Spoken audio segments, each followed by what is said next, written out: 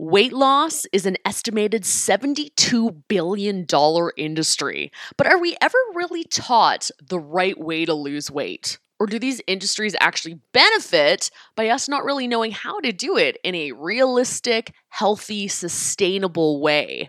What's up, everyone? It's Danae Johnson, the Hellwell Podcast, and today we are talking to naturopathic doctor Jessica Eastman. So today we're talking to Jessica about the science of weight loss, okay? About how weight loss is so much more than just calories in and calories out. So if you're somebody who's tried to lose weight, you've struggled in the past, this is really going to be a beneficial conversation for you to tune into today, my friend. Of course, you can't go into talking about weight loss without talking about the keto diet, right? Of course, yes, we talk about the keto diet today, intermittent fasting, and she actually offers a pretty fantastic little checklist to see if keto and or intermittent fasting are right for you. We talk about how the birth control pill can affect your weight, and we also talk about the most common issues that she sees her clients struggling with that get in the way of their weight loss. Let's jump right in. What do you feel are some of the biggest struggles you see with your clients when it comes to losing weight? So the biggest challenge that I see in my patients, but also in everybody across the board, people who are advertising weight loss programs, people who are trying to lose weight, is that they are focusing on the weight loss part of the plan, and they're not focusing on the health part of the plan. Right. And what I mean by that is if you and your body are not optimally healthy, for example, if you're not getting enough sleep, if you're not eating enough, or you're not eating properly, or you're super, super stressed and you're not managing it all that well, your body's not going to let you lose weight very easily because of the ways that your hormones and your nervous system and everything are going to be out of balance. And so I think the main challenge that I see is people who have tried to lose weight over and over, or people who are following these weight loss plans, but are not setting themselves up to succeed by making sure they've got the foundation of health that you need to build a weight loss plan on top of. And so then they fail, or the weight loss plan works, but then they gain all the weight back pretty quickly, and they feel like it's not working, or like they're not doing something right. And in actuality, they're probably doing exactly what they need to do. They just needed to do something else first. Mm-hmm.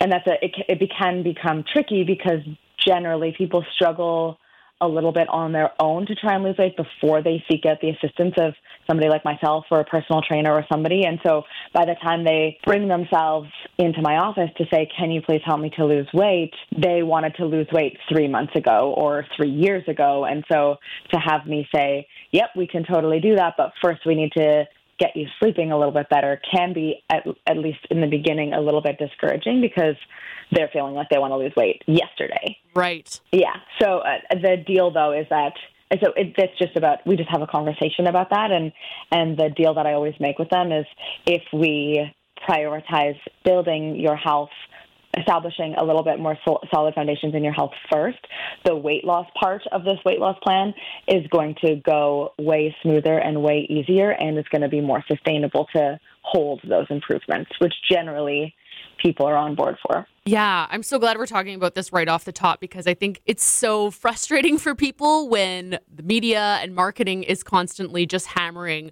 exercise and less calories. So people think that that's solely what they need to focus on when, like you said, in reality, there's so much more to it. Like your health needs to be the number one thing that you're kind of looking at first, right? Yeah, exactly. Okay, so let's dig into a couple of those different things then that you were talking about. Maybe first let's start with sleep and why that's such a hugely important part of weight loss. Yep.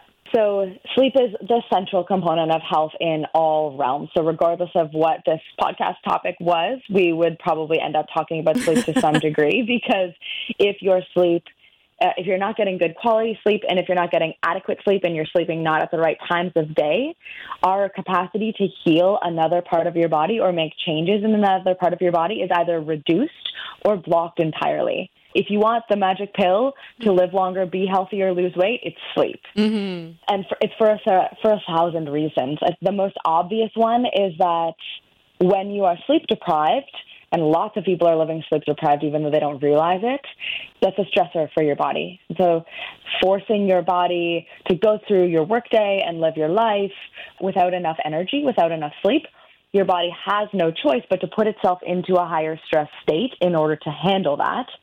And stress is a big obstacle to weight loss. Mm-hmm. Right, because then cortisol is going up, and when our cortisol goes up, it's pretty impossible to lose weight, right? Exactly, yeah. And then the other big thing is when we are getting good quality sleep, one of the phases of sleep, which is called deep sleep, is the time when the majority of a hormone called growth hormone is secreted in adults. Mm-hmm. So in kids, that hormone, as the name suggests, helps facilitate growth.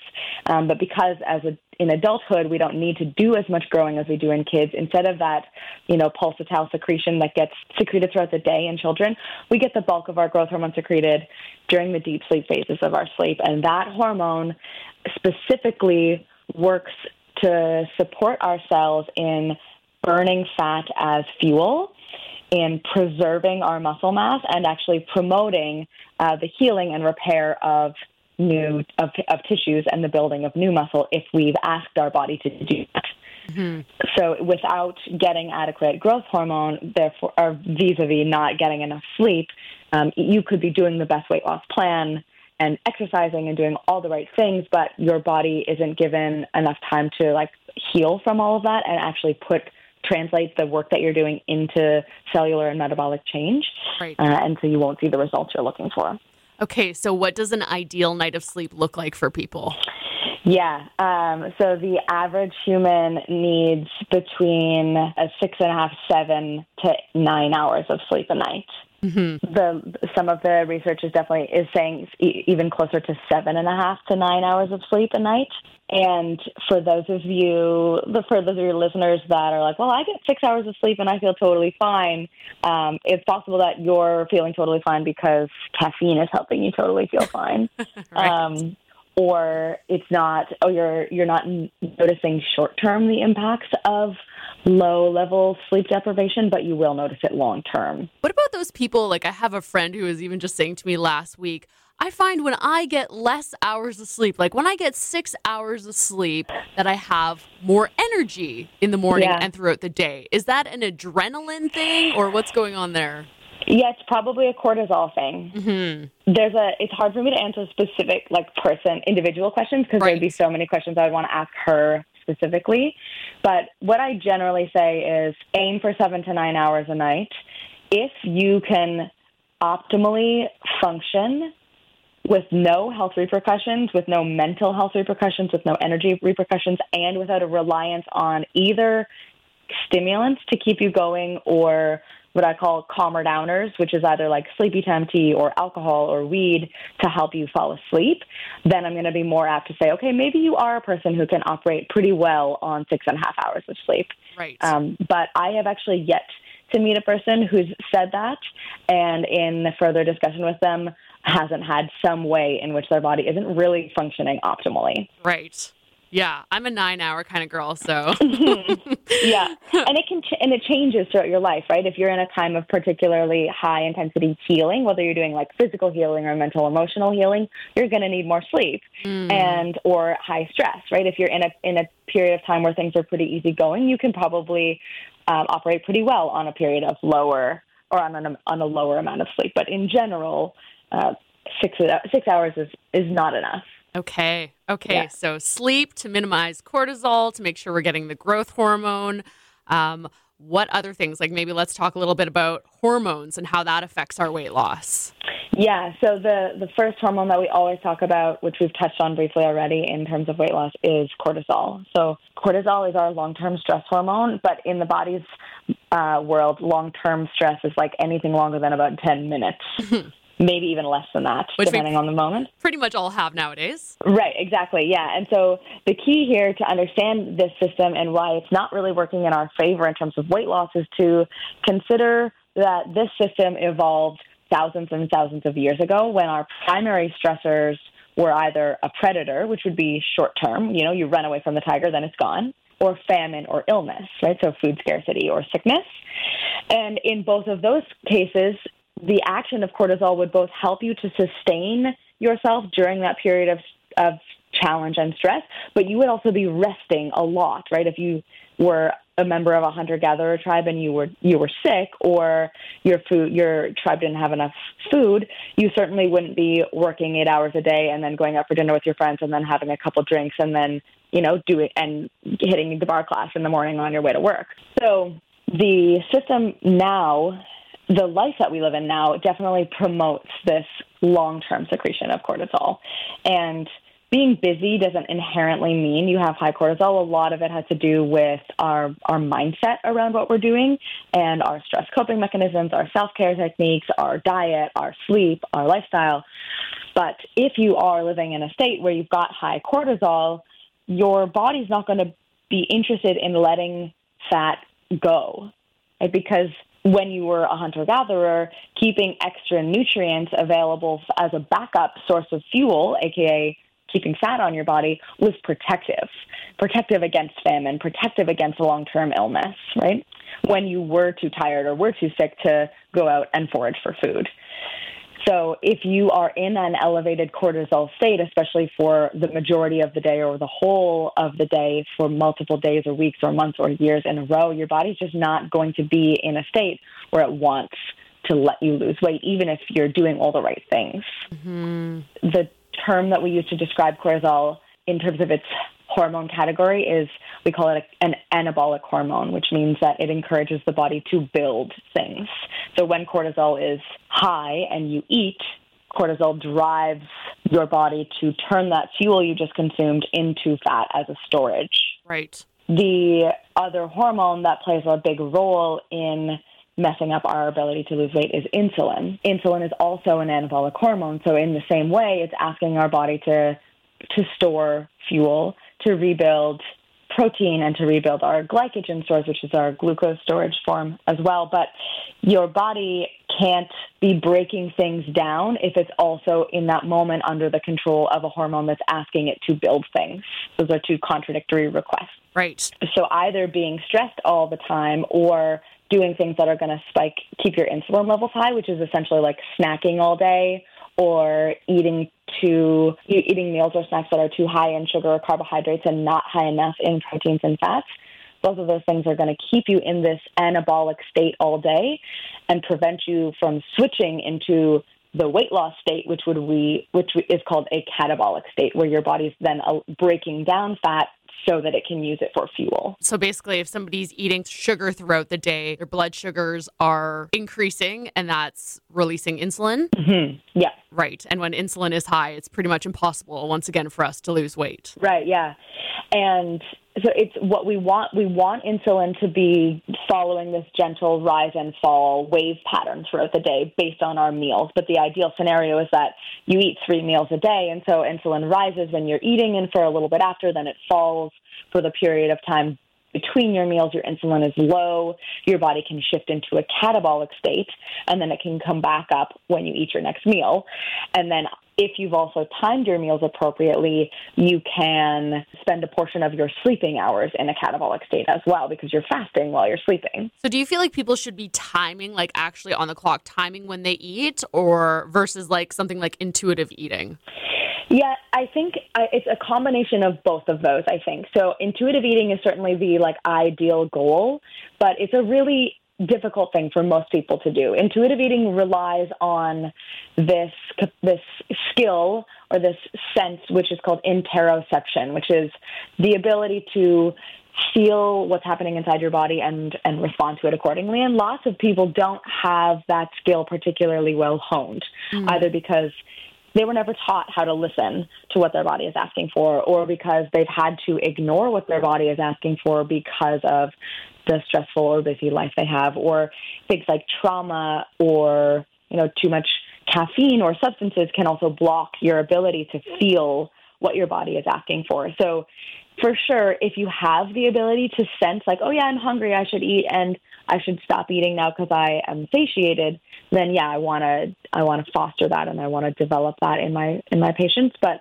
I also like to give them a general structure to fit their meals within, so that they don't have to rely exclusively on that internal interoception sense, which might not be fully developed. Mm-hmm. Yeah, that's such a good point. For anybody out there who doesn't know what intuitive eating is, I think you pretty much just described it there, Jessica. But yeah, basically listening to your body when your body feels hungry, what it's asking for. And I know even for my own personal experience growing up and having, not the greatest relationship with food as a kid, that's exactly what my then nutritionist did for me, was to create a plan like you do for your patients that helped give me an outline of knowing, okay, when and what I should be eating. And then as the years have gone on, I've gotten a lot more comfortable and more attuned to my body. And now I feel like my body does tell me, like, I don't need to keep an eye on the clock anymore. Mm-hmm. Yeah, exactly. That's definitely something that's developed over a lot of years. Yeah. And that's I think exactly how it should go. It's a skill just like anything else. And so the classic, like the obvious thing that interrupts, or the obvious example that illuminates why interoception is not an easy thing, is because it gets confused really easily by things like cravings, which is a common thing that people experience when they are bored or tired or lonely or sad or frustrated or stressed. And because along the way, we've pretty much all learned that sugar makes us feel good, it's really common for people to have sugar cravings. But it's really hard for people at the beginning of their interoception training, quote unquote, to discern between, well, my body seems to be asking me for sugar, so shouldn't I give it sugar? Right. And how do you differentiate between, well, what is it actually asking for and what is, a maladaptive food relationship pattern? Yeah. My experience with that has been like, go on a cleanse for 2 weeks, your taste buds will totally readjust and you won't be craving the junk food anymore. Yeah. And I usually do it, I try to facilitate it with my patients in an even slightly more gentle way than that, because not everybody's even up for a cleanse. Right.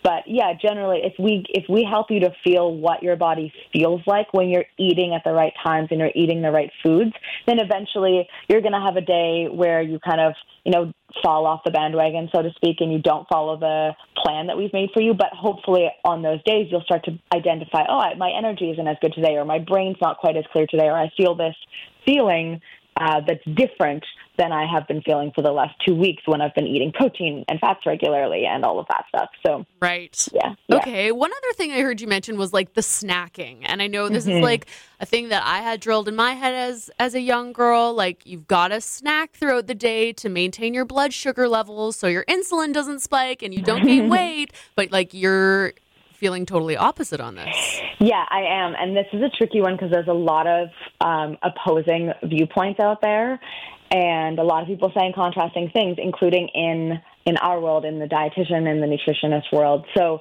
but the way that I make my recommendations is based on my pretty thorough understanding of the physiology of what's happening when we are in both a fasting and a fed state. And so my recommendations are for sure that we should, as best as possible, eat 3 or maybe 4 meals a day if you are doing a lot of exercise, spaced out, and avoid recurrent snacking throughout the day for the reasons that we said a moment ago, which is giving your body a chance to have the benefits of an elevated level of insulin where you get to build more muscle and repair your tissues, and then also the benefits of the low insulin periods where you can regulate your other metabolic processes and burn fat as fuel. The catch here is that if you are balancing your meals appropriately and you're eating the right things in your meals, then you don't have to worry about your blood sugar falling in between your meals. Because I agree with that. The instructions that you were given as a younger person, which is you don't want to let your blood sugar drop during the day. That's true.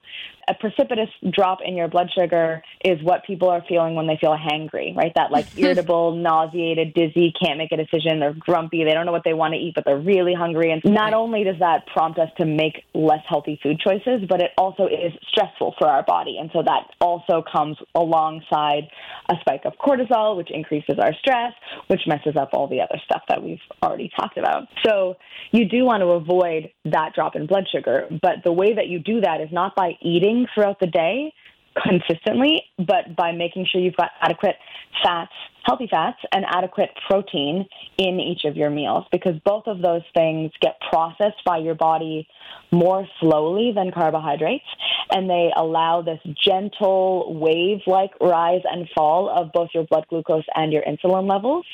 they also have this blunting action if you do end up eating sugar or carbohydrates. And so the point is not that carbohydrates are bad, because they're not the devil at all, but if you are eating them on their own, because they get processed so quickly, they are going to give you this spike, and then you're going to get that crash.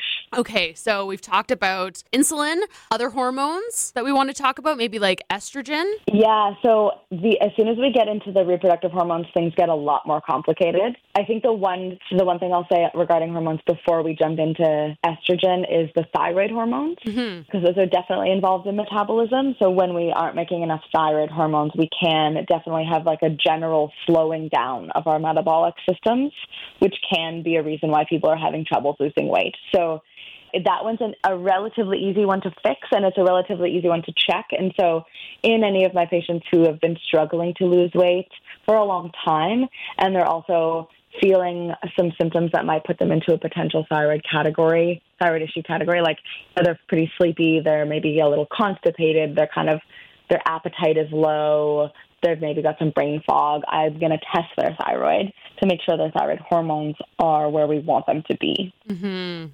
And we should also just mention that like the Western medicine thyroid testing is different than a naturopathic testing. So it's the same test actually, but the main difference is that I'm just looking for your thyroid hormones to be in a narrower range. So the Western medicine, the allopathic system is the range that they're using is where should your hormones be on average so that you are not experiencing significant pathological dysfunction of your thyroid gland? And I agree with those ranges. They're true. But what we tend to see is that there's a big difference between people not being pathologically sick and people feeling optimal. Right.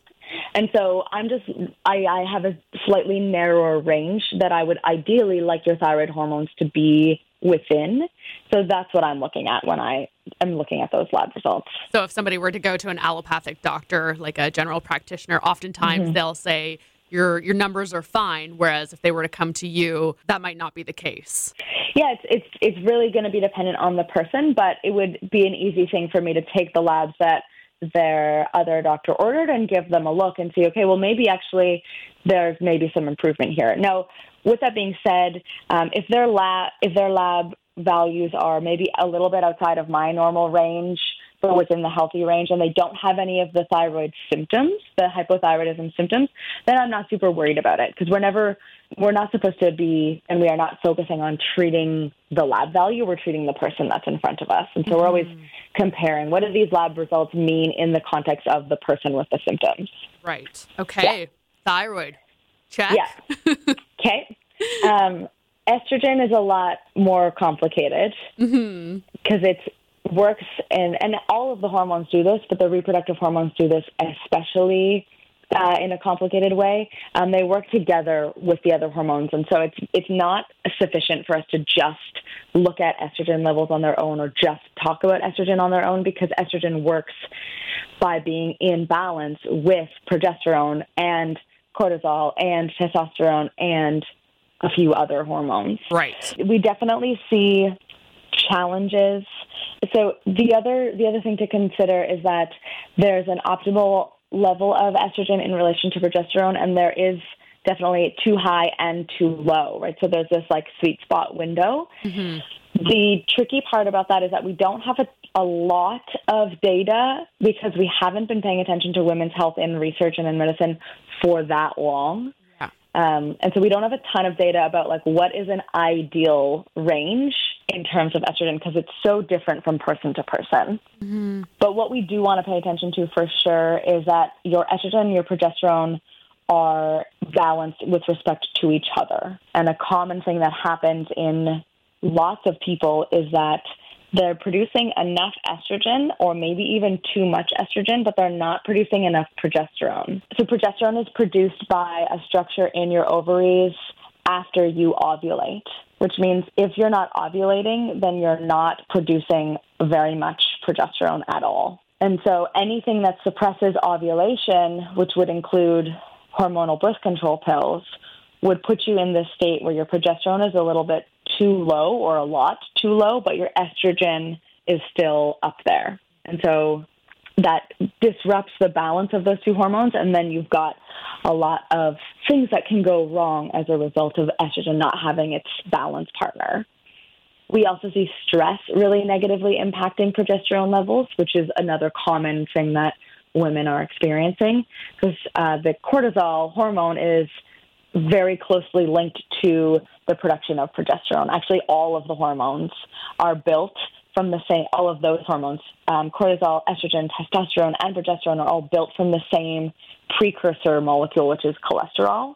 And so if your body's making too much cortisol, then it will have to actually pull from its progesterone stores to make that cortisol. And so your progesterone will be continuing to drop if you are in periods of long-term stress.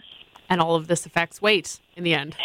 Yeah, it makes it more challenging in a bunch of different ways for us to be able to lose weight, right? Estrogen also connects back in to weight loss in a bunch of different ways. Testosterone connects into weight loss. They are all linked in with insulin as well. So making sure you have adequate progesterone and making sure you're eliminating estrogen from your body properly are definitely two keys you want to make sure you're working toward if your goal is weight loss. Okay, so what do you suggest, Jessica? What are some of the top recommendations you give to your clients to help with like hormone balance in the body? Yep. So the first thing we want to do if we're looking to balance hormones is make sure, so what I call, and I think you know this, Danae, what I call the 4 foundations of health. Yeah. So these are what I view as the 4, they're the figurative 4 corners of the foundation of your health house, so to speak. And so essentially they're the 4 things that all humans need to be fundamentally healthy. And until we want, those need to be addressed if we want to do anything more complicated on top of them, like balance hormones. And so the 4 foundations of health are healthy, adequate sleep, healthy, adequate nutrients, healthy, adequate movement or exercise, and healthy, reasonable stress levels and coping skills. And so if a person comes to me, we've done no work together so far, they want to balance their hormones, we have to start there. Yep. Once those things are relatively solid or at least improved, the next place we go to balance hormones is actually the gut. So both the intestinal tract and our digestive capacity, and also the liver, which is kind of all in the digestive system category. The liver is the organ that's primarily responsible for metabolizing and breaking down our hormones to make sure they are being eliminated properly, which is extra important for estrogen because that's one we often end up with too much of. And so we want to make sure our livers are working properly and optimally. But the catch is that once the liver chops estrogen up into the version that we're easy to eliminate, the estrogen metabolites get sent into the intestinal tract, and their intention is to be eliminated in the feces. Mm-hmm. But if your intestines aren't working properly, aka if they're not moving quick enough, or they're not moving slow enough, or you don't have the right gut flora, then all of those things won't be. All of those metabolites may not be processed properly, and you might not actually end up eliminating them in the stool. One of the common things that we see is the estrogen metabolites are processed appropriately by the liver, but then they move into a digestive system that's constipated. And because the stool is sitting in the intestines for too long, the estrogen can actually just get absorbed back into the body and then perpetuate this cycle of too much estrogen. Right. So if you're not pooping, your estrogen's staying in your body. Yeah, exactly. And so once we've solidified the 4 foundations, if you're exercising, if you're sleeping well, if you're feeling relatively capable of managing your stress, and you're eating properly, and your digestive system is working well, I think at that point, probably a lot of the issues you might have been feeling from the hormone imbalance may have corrected themselves already. Mm-hmm. And if not, that's when we can implement a few specific, nutrient-based supplements or herbal-based supplements to help drive the hormone balance in the right direction. Yeah, that's such an interesting one. I talk to so many women nowadays who are dealing with constipation. Mm-hmm. But I guess, like you said, you have to make sure those 4 foundations are in check first before you can really start talking about, like, is there a gut issue there? Do they have SIBO? Is there, some sort of situation like that going on? Yeah. The classic reasons that I see for people being constipated are they're not sleeping enough, they aren't drinking enough water, or they're eating while they're stressed, right? They're eating on the run, they're eating in a meeting, they're eating while also making dinner for their family, and all of those things are not going to set your digestive system up to work properly. So lots of people are scared to come and see me for digestive support because they're worried that I'm going to tell them that they have to stop eating all their favorite things or that they're going to have something bigger like SIBO, that we have to do this elaborate treatment plan. And that does happen sometimes, but a lot of the time it's a much simpler fix. Well, that's reassuring. What about how gut bacteria affects weight loss? Yeah, so that's definitely a more esoteric concept. So the gut bacteria, so you're talking about the bacteria, the gut flora that lives primarily in our large intestine. We know that they play a significant role in our immune system, and we also know that they produce a large chunk, if not the majority, of some of our neurotransmitters. One of the neurotransmitters that they produce in large majority, I think 80% of our serotonin is produced actually by the flora in our gut. And we also know that serotonin plays a significant role in regulating our appetite and our desires for specific foods. When we don't have enough serotonin, it generally correlates to carbohydrate cravings. And so this is a common thing where people aren't feeling super great about maybe where they're at in their lives or their days, and by the end of the day, they're tired and they're struggling to handle those subpar feelings, and then they're just kind of overwhelmed by sugar cravings in the evening after dinner. And so that's one time where we would definitely look at gut health and gut flora health and make sure they're making enough serotonin. And would that be done primarily just like with probiotics? Well, so we're going to assess the digestive tract as a whole to see if there's any indicators of dysbiosis, right? Because sugar cravings or low mood on their own are not enough of an indication of dysbiosis, or having the wrong bacteria or not enough of the right bacteria in your large intestine. Generally, if you've got dysbiosis, you're also going to have some other gut symptoms. So maybe that's diarrhea, maybe that's bloating and gas, which a lot of people have. Sometimes it shows up as constipation as well.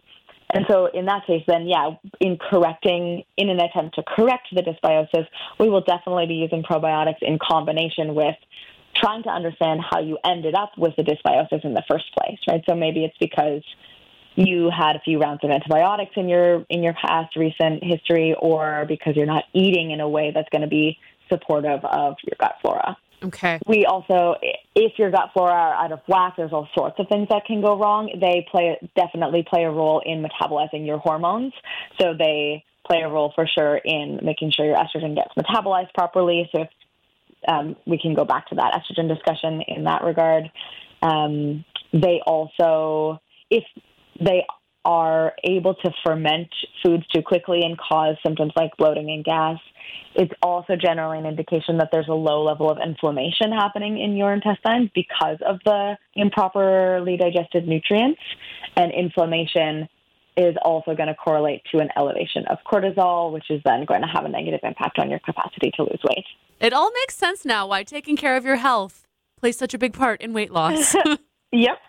It's like, okay, it's all just interconnected. It sure is. Any other things that you want to mention, Jessica, in regards to digestion? Or did we cover it all? I mean, we could probably talk for hours about digestion, but I think the biggest thing would be eating at regular intervals and making sure you are sitting down and giving yourself time to eat. So if you want to do two things to help improve your digestion today, without me knowing anything about you, those are across the board really good things to add in. Mm-hmm. Be in that rest and digest state. Yeah, exactly. Okay. So we covered a lot there. Digestion, liver, hormones. Mm-hmm. Any other things health-wise that you feel maybe people don't know or not aware of when it comes to helping their weight loss? I think the next thing that would be important to cover for weight loss would be the type of exercise you do and the timing of all of that stuff. Do you mean health-wise, or is that a separate topic? Yeah, no, sure. Yeah, that's great. Yeah. Okay.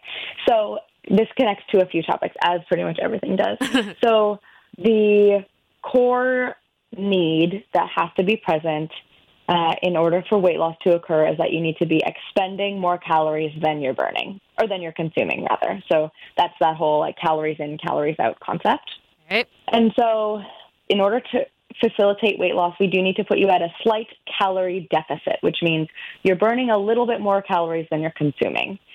It doesn't have to be very much, because our desired healthy weight loss rate, the rate of which we desire you to be losing weight in a healthy, sustainable way, is 0.5 pound to 1 pound a week. Maybe up to 2 pounds if you've got a lot of weight to lose and it's at the beginning of your weight loss journey. But losing anything more than that or losing anything quicker than that is generally an indication that either you're not doing it in a way that's healthy or it's not sustainable. So given that our goal is 0.5 pound of weight loss a week, we don't need to be in a major calorie deficit. And in fact, being in a major calorie deficit, also called dieting, is actually detrimental to weight loss, because it is, if you're living in a state of hunger all day, you're living in a low blood sugar state, which is therefore spiking your cortisol and putting you in a stress state and making it really hard for your body to let go of weight. That's a big one. Yeah. And it's the primary reason why diets don't work, right? Right. You can definitely push your calorie deficit so low that your body loses weight despite being super stressed. That's like the Bernstein diet, where you're eating 800 calories a day, which is so low.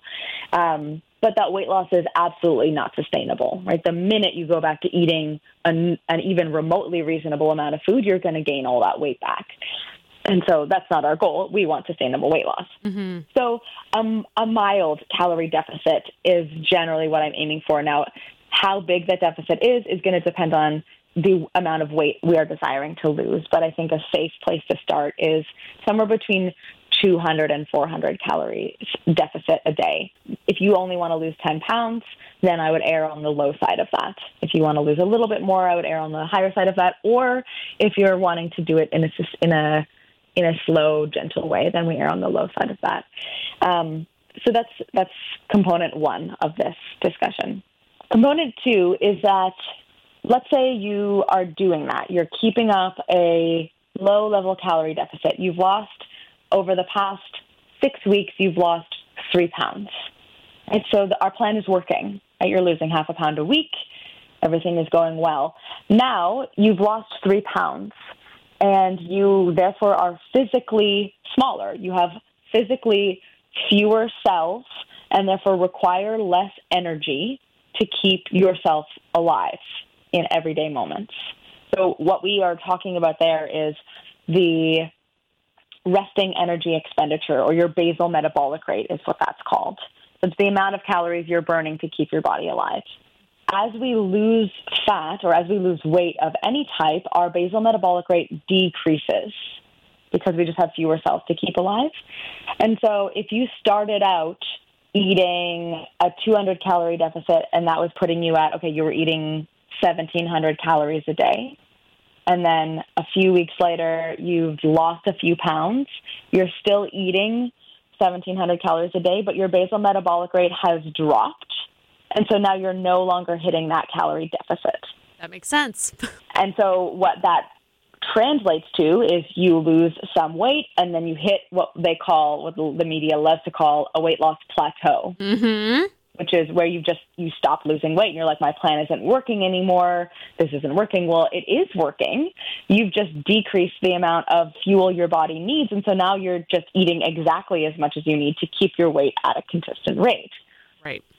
And so if you're going to keep going with that plan, then logic would say, okay, well, now I need to eat even fewer calories to keep up my 200-calorie deficit.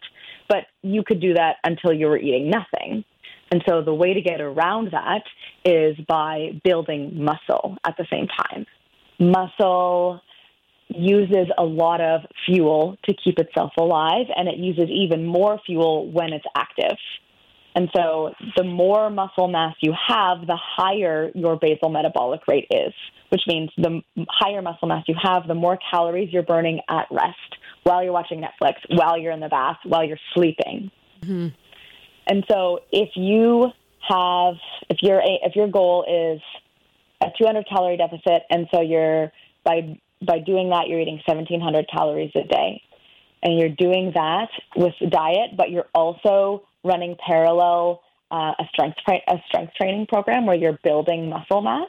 You can lose fat because you're in that calorie deficit while also building muscle. And so you're correlatively increasing your basal metabolic rate, which means you can continue to eat 1,700 calories a day for the next 6 months and continue to lose weight. Do we need to be weight training every day? How often do we need to be doing this? Yeah. You don't need to be doing it every day. Okay. In general, it's really going to depend on the person, right? If you're coming from not ever having done this, then any amount is better than what you were doing before, right? So generally, the recommendation is we want 30 to 45 minutes of exercise of some type a day, but you definitely don't need to be strength training that often. If you're just working on standard fitness goals or standard health goals, then I think 3 times a week is a perfect amount. Okay. And then interspersed with, 30 minutes of, a nice walk after dinner or maybe a yoga class or something like that. So you definitely don't need to go high intensity every day. That sounds very doable. Yeah. Yeah, it is. Okay, one thing I really want to talk to you about, Jessica, of course, we can't talk about weight loss without talking about the ketogenic diet. Oh, yes. First of all, maybe for people who don't know, like the ketogenic diet, it's a high fat, low carb. What is it? Only 20 grams of carbs you're allowed every day? Something like that, yeah. Very low. Okay. Very low. Curious to hear your thoughts on the ketogenic diet, and go. So the ketogenic diet is very effective in very specific circumstances. The thing to consider is that, so firstly, what's happening in a ketogenic diet is that you are switching all of your cells over from using glucose as fuel to using molecules called ketones, which are produced in our body from fat if we don't have glucose. So the reason why you have to be so strict about keeping a low carbohydrate intake on the ketogenic diet is because as soon as your body has enough carbohydrates, it will start using glucose as fuel because it much prefers to use glucose as fuel. Mm-hmm. It can use ketones as fuel in times of very, very low glucose availability. And so that's essentially the environment that we are trying to simulate when we are eating a ketogenic diet. The first thing I want to say about the ketogenic diet is that the transition into what they call ketosis, which is where your body has actually shifted over into using ketones as fuel, that transition is hard on your body. You're not going to feel that great in that transition. It often takes a few days. Sometimes it takes up to a week. And for that whole transition time, your body's going to feel like it's starving, and you're not going to feel great as a result of that. A common error that people make in trying out a ketogenic diet is that they are not strict enough with their low carbohydrate intake. And what they end up doing is they keep themselves hovering in this transition state. And so they just feel like garbage all of the time. If you can do it effectively and you can actually reduce your carbohydrate intake to a degree that's low enough that you can actually fully switch into ketosis, people generally feel better, more alert, more energized, clearer once they have entered into ketosis. But it's also not simple to keep yourself there. Right? You still have to be very, very cognizant of everything that you're eating, and you have to count grams of carbohydrates and really be paying attention to all of that stuff. So the first thing that I generally say about the ketogenic diet is that if you don't absolutely need it because it's, medically indicated, then it's generally too much work for any of the benefits. Mm-hmm. It's a lot. Most people don't have as much extra energy, and most people are too stressed to be able to handle such a challenge as the ketogenic diet is. We know that it is really, really effective for controlling neurodegenerative or some other forms of neurological disease. For example, uncontrollable seizure disorders in kids or in adults respond really well to the ketogenic diet. And in that case, the amount of effort that is required is really worth it, right? Because every time you're having a seizure, you're potentially causing brain damage. And so putting some work in to prevent that is definitely worth it. But for the average person, it's a lot of work, and for not necessarily a ton more benefit than you would get by just eating a really healthy diet. Right. Yeah. I've seen that even with some of the clients that I've worked with, people who think that they're eating a ketogenic diet and they give me their meal plan and I see that they're really not eating a ketogenic diet. Yeah. You know? Even the classic fatty things that we think of, like cashews, peanuts, like all the nuts and stuff, they have too many carbohydrates to be permitted on the ketogenic diet. Right. And even if you're eating no carbohydrates, it's often your body doesn't like to switch over into ketosis because it's a challenging state for your body to be in. And so some people still can't even push themselves into ketosis without the use of a supplement, an exogenous ketone supplement, where we're just like loading the body up with ketones to push it into ketosis. Well, it really makes me wonder too, like you're saying how hard it is on the body. And we were talking before so much about how when we do things that are hard on the body, how that increases our cortisol, which, messes with our hormones and inevitably messes with our ability to lose weight. So do we know long term what the ketogenic diet being so hard on our body is going to do to us? Right. And that combined with the fact that it's a very difficult diet to sustain long term, right? You can't go out for meals with your friends. You can't drink any alcohol. You can't just snack casually. You have to plan every single meal.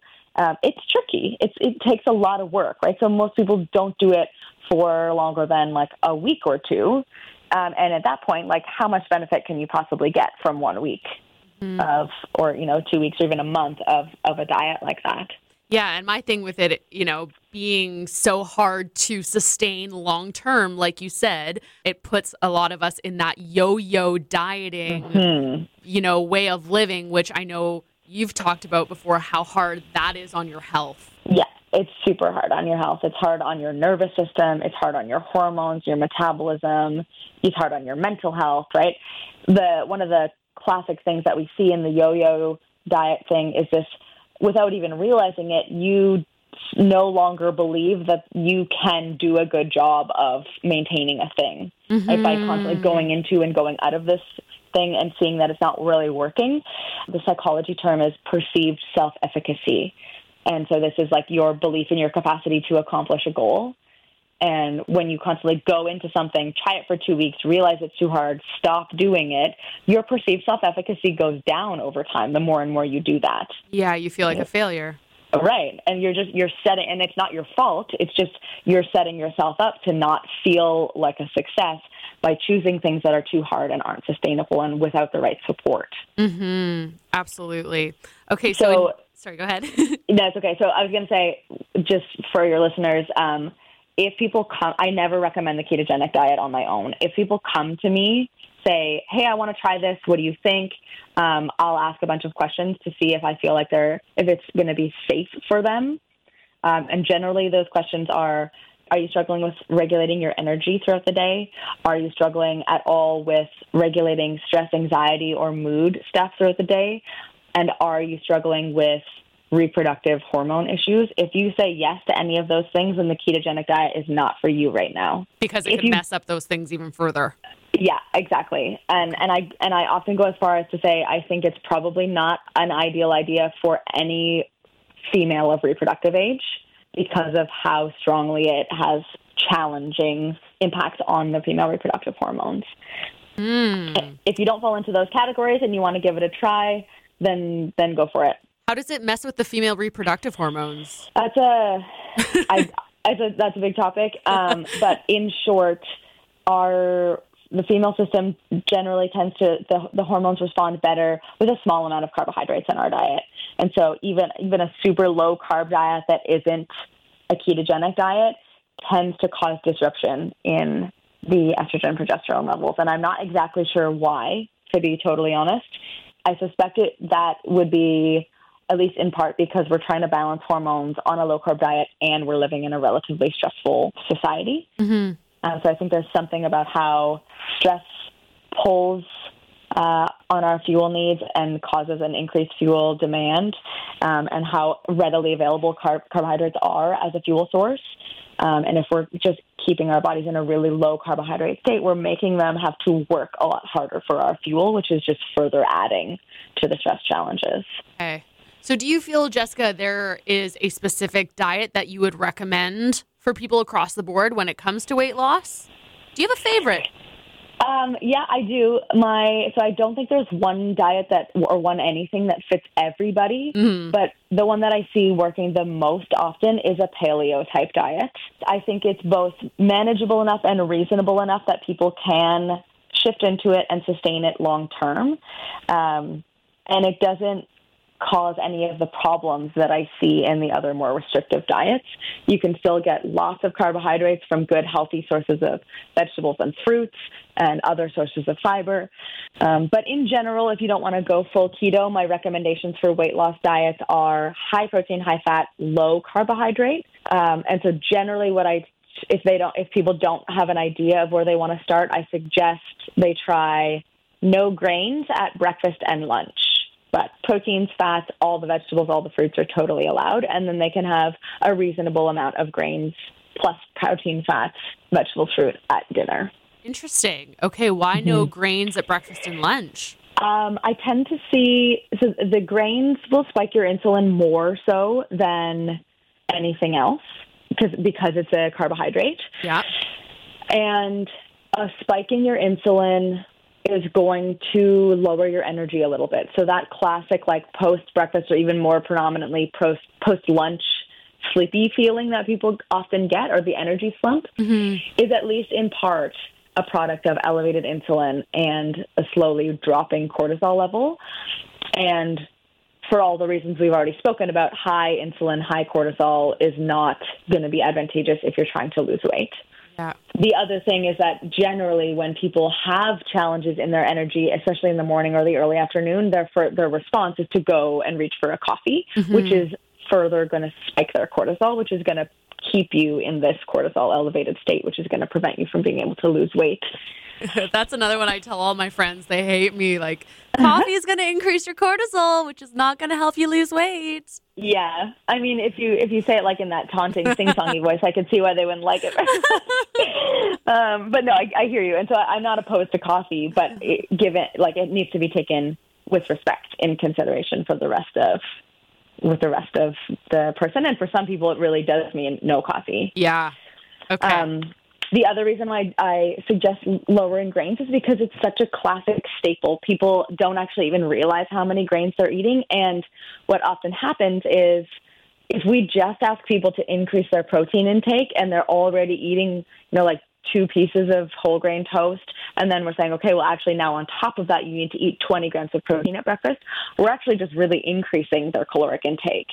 And on a weight loss plan, we want to keep them in a mild calorie deficit. And so what I'm hoping to achieve with this no grains at breakfast and lunch is that we get to trade the good healthy fats and proteins, which are really important for managing appetite, for regulating energy throughout the day, and we get to trade them for the carbohydrates. And you're going to also get way more nutrients that your body needs from the proteins and fats. There's not much in the way of nutrients that you're getting from rice or quinoa or millet or anything like that. You can get all of those nutrients and way more from something like squash or sweet potatoes or any of the vegetables even. Right. That makes sense. I would have also thought that we would have tried to lower the amount in the evening specifically because our metabolism decreases in the evening, right? Yeah, it does. It does a little bit, and I definitely don't want anybody to go overboard on the carbohydrates in the evening to make up for the carbs that they didn't eat earlier in the day, or the grains rather. But what I tend to see is that if we give people no grains, if we cut out grains entirely, like a true paleo diet, it can often aggravate the sugar cravings and stuff at night. And carbohydrates, because they give you, or grains, because they give you that elevation in insulin, can also help you to feel a little bit sleepy in the evening. And many of us need a little bit of help winding down from a busy day, getting ready to go to sleep. And so I think that the trade-off, well, we do, in theory, it's, an unnecessary bunch of calories that you're getting from that grains. As long as you're balancing that with the rest of your meals, I think the benefits that you get from lowering your stress levels, lowering your cravings, lowering your energy so that you can be winding down and getting ready for a good quality night of sleep is worth it. Okay. I have two other really quick questions for you before we go. Ready. And you're going to laugh because this isn't a quick topic. Thoughts on intermittent fasting? Yeah. So my same rules apply for intermittent fasting as I do for the ketogenic diet. So if you're struggling with regulating energy, anxiety, or mood, or reproductive hormones, then intermittent fasting is not for you for similar reasons. If you are not falling into those categories, then I'm fine for you to try intermittent fasting. There are 3 different types of intermittent fasting. There's the type where there's 2 main types, I guess. There's the type where you restrict your caloric intake to a certain hour period in the day. So usually that's either somewhere between an 8 and 12 hour, what they call feeding window. Mm-hmm. And then that means you're fasting for either 12 or up to 16 hours a day. That's the most common type that people do. The other type is where for 5 days of the week you eat a normal amount of food, and for 2 days a week you eat a really low, like a 500 or 400 calorie day. Or the third type is a variation on that, where 6 days a week you eat normal, 1 24-hour period you're doing a water fast. The latter two, the days where you're actually having full fasts, I don't really recommend, and unless you can always line those up with days where you can rest, because generally a fast should be done in partnership with a rest day. So if you want to try the intermittent fasting and you don't fit into any of those categories for whom I said this is not for you right now, I would recommend you try the feeding window reduction, the caloric intake reduction window. The research, I think the most important thing to know about intermittent fasting is that the research on it is really, really encouraging and positive in terms of its capacity to support weight loss, its capacity to regulate metabolism, its capacity to reduce things like high cholesterol, high blood pressure, high blood sugar, high insulin, all of these things that are really commonly issues in our society. However, 2 things. All of the research that was done on intermittent fasting was done using it in combination with a good healthy diet, usually the paleo diet or maybe the Mediterranean diet. So you can't expect to get the benefits of paleo or even to be able to sustain, the benefits of intermittent fasting, or even be able to sustain your health during intermittent fasting if you're just eating your same suboptimal or garbage diet in a smaller window in your day. So that's number 1. Number 2 is that almost all of the intermittent fasting research was done on university-aged white males. Right. And we are now learning this lesson for the 1000th time, but white males are not everybody. And so we definitely can't generalize this data to females, and we can't even necessarily generalize this data to other nationalities. There's been a couple studies now in the more recent past about intermittent fasting on females. And what we're seeing there is that while we see lots of benefit in reducing the eating window to an 8-hour period in, otherwise young, healthy white males, we see actually detrimental impacts on female health when we restrict feeding to that narrow of a window. We see it both negatively impacting mood and also negatively impacting reproductive hormone levels and balance and menstrual health. Probably the 2 go hand in hand. So generally what I recommend for females, if you don't have any of those previously aforementioned reasons that would make you avoid intermittent fasting in general, is to keep a maximum of a 10-hour small window. So eat all of your food between 10 and 12 hours, but don't go less than 10 hours. Okay. So don't be fasting for more than 14 hours a day is another way to say that. Okay, last question. Okay. This is a listener question. Why, when it comes to weight loss, does it change with age? Losing 10 pounds at 30, 40, and 50 are all so different. Why is that? Yeah, that's a great question, and obviously a frustrating one for a lot of people. So there's a number of reasons. Number 1, we know that as we age, our metabolism goes down. so the rate at which we are burning fuel at rest, decreases slowly over time. Now, the thing that I always want people to think about whenever you hear anything getting worse with age is you want to consider, is that a normal process of healthy aging, or is that an accumulation of suboptimal or unhealthy diet and lifestyle patterns over time? And in this case, the challenge with weight loss as you age, I think, is a combination of both. So as we age, our metabolic rate decreases and our ability to recover and heal and repair is slightly reduced. But we can do a lot to mitigate that by making sure we're not also becoming more sedentary and more stressed and less well-rested and less good at taking care of ourselves as we age, which is a common thing, especially in women. As we talked about a few minutes ago, one of the biggest driver for maintaining your metabolic rate is your muscle mass. And it's very, very, very common for people to become more and more sedentary as they age, and therefore they're losing muscle mass as they age, which is for sure going to mean their basal metabolic rate is going down. And even if you're eating the same amount as you did last year or 5 years ago, and before you were maintaining your weight, now you're going to be gaining weight. That makes sense. And that's not even touching the discussion of like how often as we age we get more stressed and or our hormones get more disrupted, or we have more, inflammation or more things to heal in our body, which are all going to be pulling our attention and rising our cortisol levels. Yeah, pretty much everything we've talked about this last hour.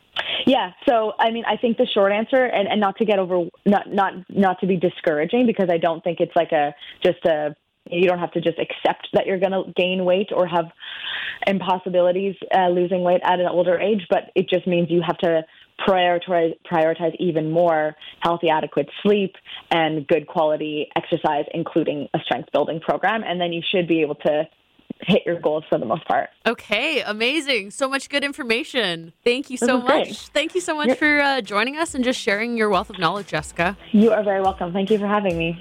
All right, that does it for our conversation with Dr. Jessica Eastman. I hope you guys enjoyed that one and got some new insights. I don't know about you, but I feel like the weight loss, the mainstream, are really only talking about working out, calories in, calories out, and there are just so many other pieces to it. As you just heard, we really need to look at our health as a whole for many different reasons, but yeah, when it comes to weight loss as well. So if you're loving on Dr. Jessica Eastman, maybe you want to work with her, I'll let you know she does see clients in person in Vancouver, British Columbia. That's where her practice is, but she also works with people in British Columbia online. So that's an option as well. You can find her on Instagram at Dr. Jessica Eastman, and I will put that in the show notes. All right, friends, have a fantastic day, and we'll see you next week.